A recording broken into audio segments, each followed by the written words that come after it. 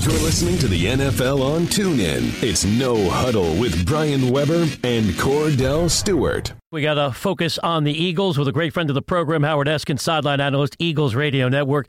Howard, if Nick Foles pulls a Jeff Hostetler, wins the Super Bowl as a backup quarterback, clearly he'd be in high demand as a starting quarterback, but he's got another year on his deal in Philadelphia, right? He's not going anywhere. No, he's not going anywhere, and he's better than Jeff Hostetler. So let's just clear that up right now. He is better than Jeff Hostetler. But he does have another year on his deal, and here's why the Eagles would not trade him, because Carson Wentz is not – they hope he comes back for the beginning of the season, but I don't think he's going to – we're way ahead of ourselves, play any during training camp. And you just got to be sure that you have a quarterback to start next season. So Nick Foles, when he wins the Super Bowl, will not be going anywhere before next season. Give me the performance of this entire football team, because I thought all year, you know how it goes, Howard. You play so well, and of course, everyone holds their breath because you wish they can play this way in the latter part of the season. But it seemed like once the bye week came and Nick Foles played in his first game, everybody was like, this looks pretty good. And then all of a sudden he comes out and just looks like a superhero, so to speak, with this RPO action and Doug Peterson putting him in position to be able to act as if he's handing it off or even throwing the football, and he looks like a starter in the National Football League. Give me your take on the overall view of how this offense actually executed. Well, when you look at the National Football League, he's at least better than half the quarterbacks in the league. So he does look like a starter. This is a combination of things, and I think it happened during the bye week before Atlanta when they got to the playoffs.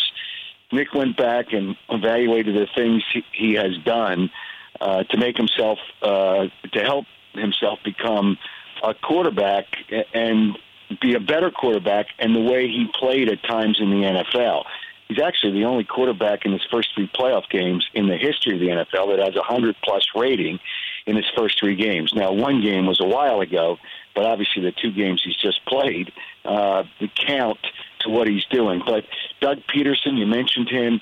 Doug Peterson is such a good coach, and I don't think people, until maybe now, really gave him the credit he deserves. I mean, I'm standing on the sidelines. I watch the way he handles himself, and then we all see the plays that he calls, and he puts Nick Foles, put Carson Wentz in good situations, but he puts Nick Foles in great situations, and he's done everything right.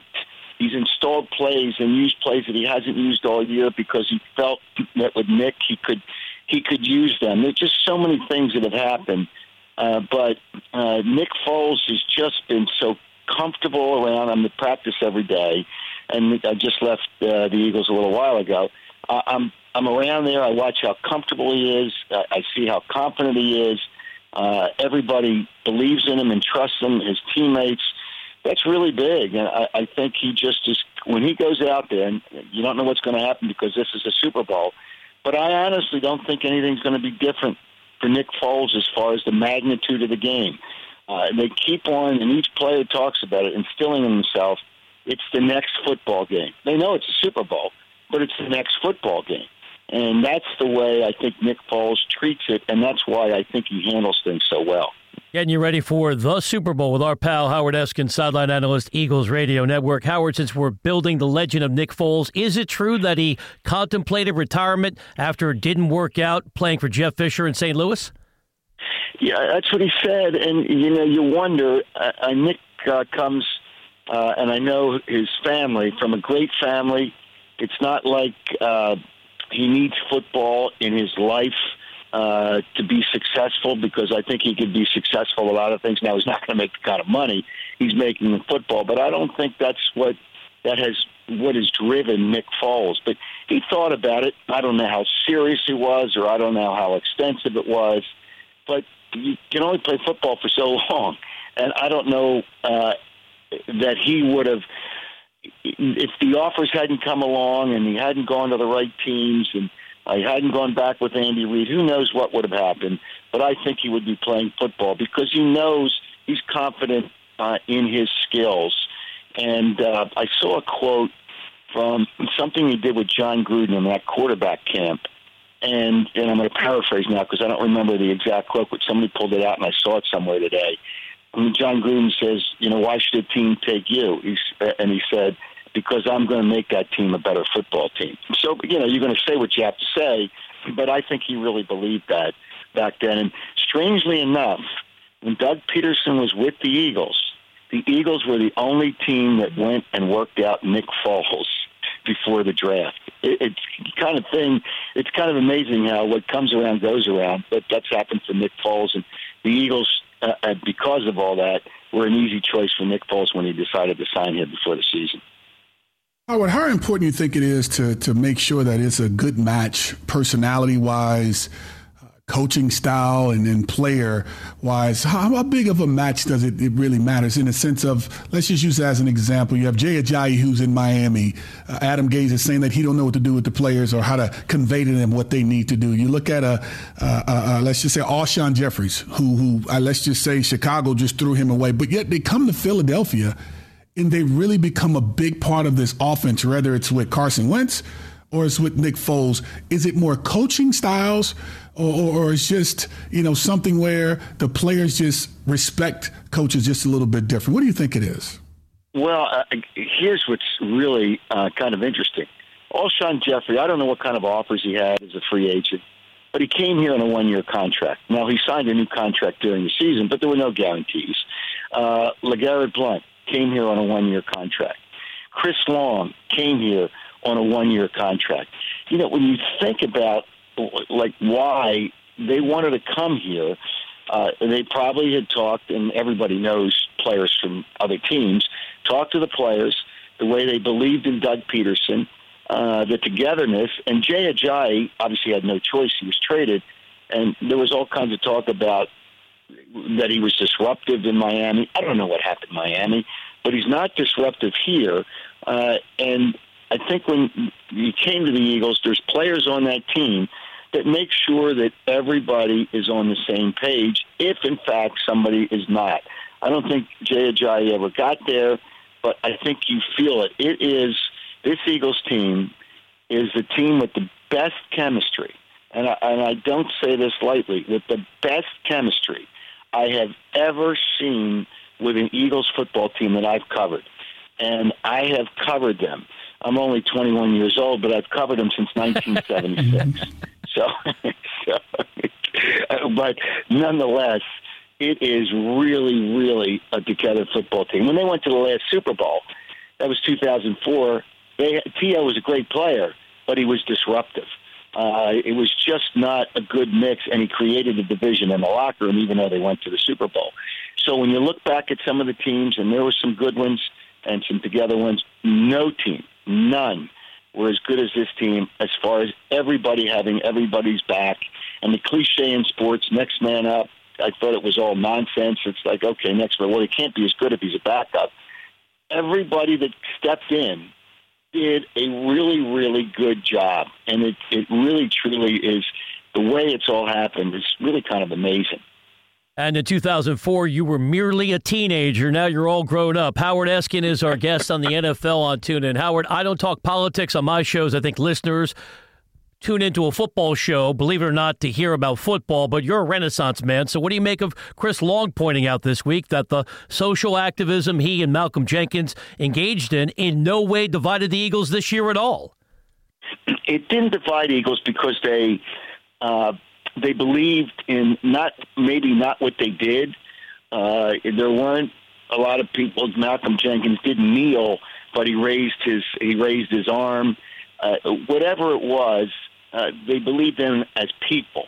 They may not have been on the same page, but it didn't divide them because they were a team on the football field, and what they did around that didn't bother them. But they're good guys, and they really get along, really good guys, and they really get along tremendously with their teammates. Chris Long was such a good addition, so they trusted him. If he didn't believe in it, and he only supported Malcolm Jenkins. I don't know that he would have done anything if Malcolm Jenkins didn't raise his arm, but that's it.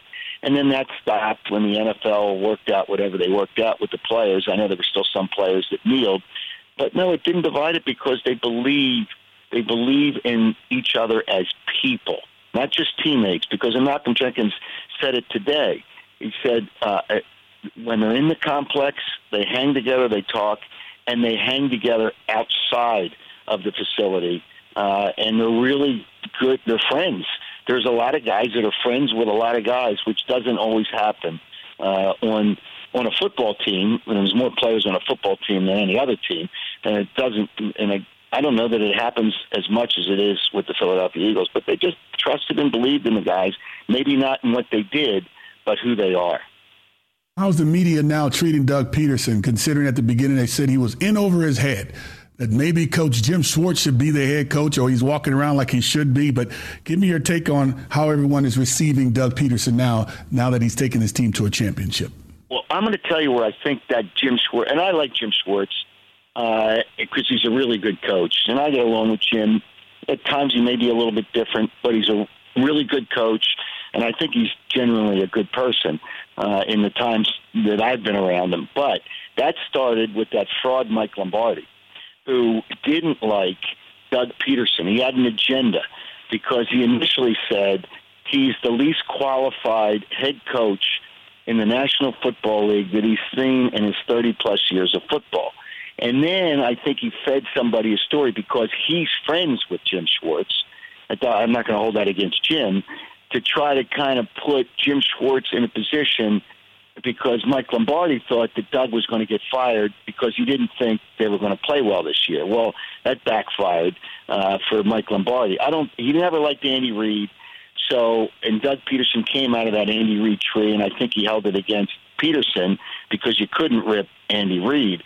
So, whatever it was really from a very small part. And the media didn't know enough about Doug, but anybody that's watched him, they watched him last year, and he did a good job. But he was a rookie coach with a rookie quarterback who didn't know he was starting until 8 days before the first game. So you had to give him a little bit of a pass, and he still won 7 games. And he could have, there was a lot of close games. But this year he's done such a good job, they couldn't find ways to complain. And I think they just climbed on because that was like the thing. Well, Doug's not good enough. Doug's not good enough. But Doug Peterson is good enough. Doug Peterson is really a terrific coach. The situation in the game against Minnesota, it's, I think, 29 seconds before the end of the half. They get the ball back in their territory. I think it was inside the 30. And I'm standing next to people on the sidelines, and they said, he's just going to probably kneel on it and go in the half. I said, he's not kneeling on it. Trust me. There's no way he's kneeling on it. And he went for it, and he got a field goal, which really just ended the game. It made it 24-7. That just put a dagger in the Minnesota Vikings. He's aggressive, but he's smart in his aggression. And he's done a terrific job with play calling. Really, really good. And the players all respect him, and they trust him, and they believe in him because he believes in them. It's a cliche, too, but that's really the case with the Eagles. That really is.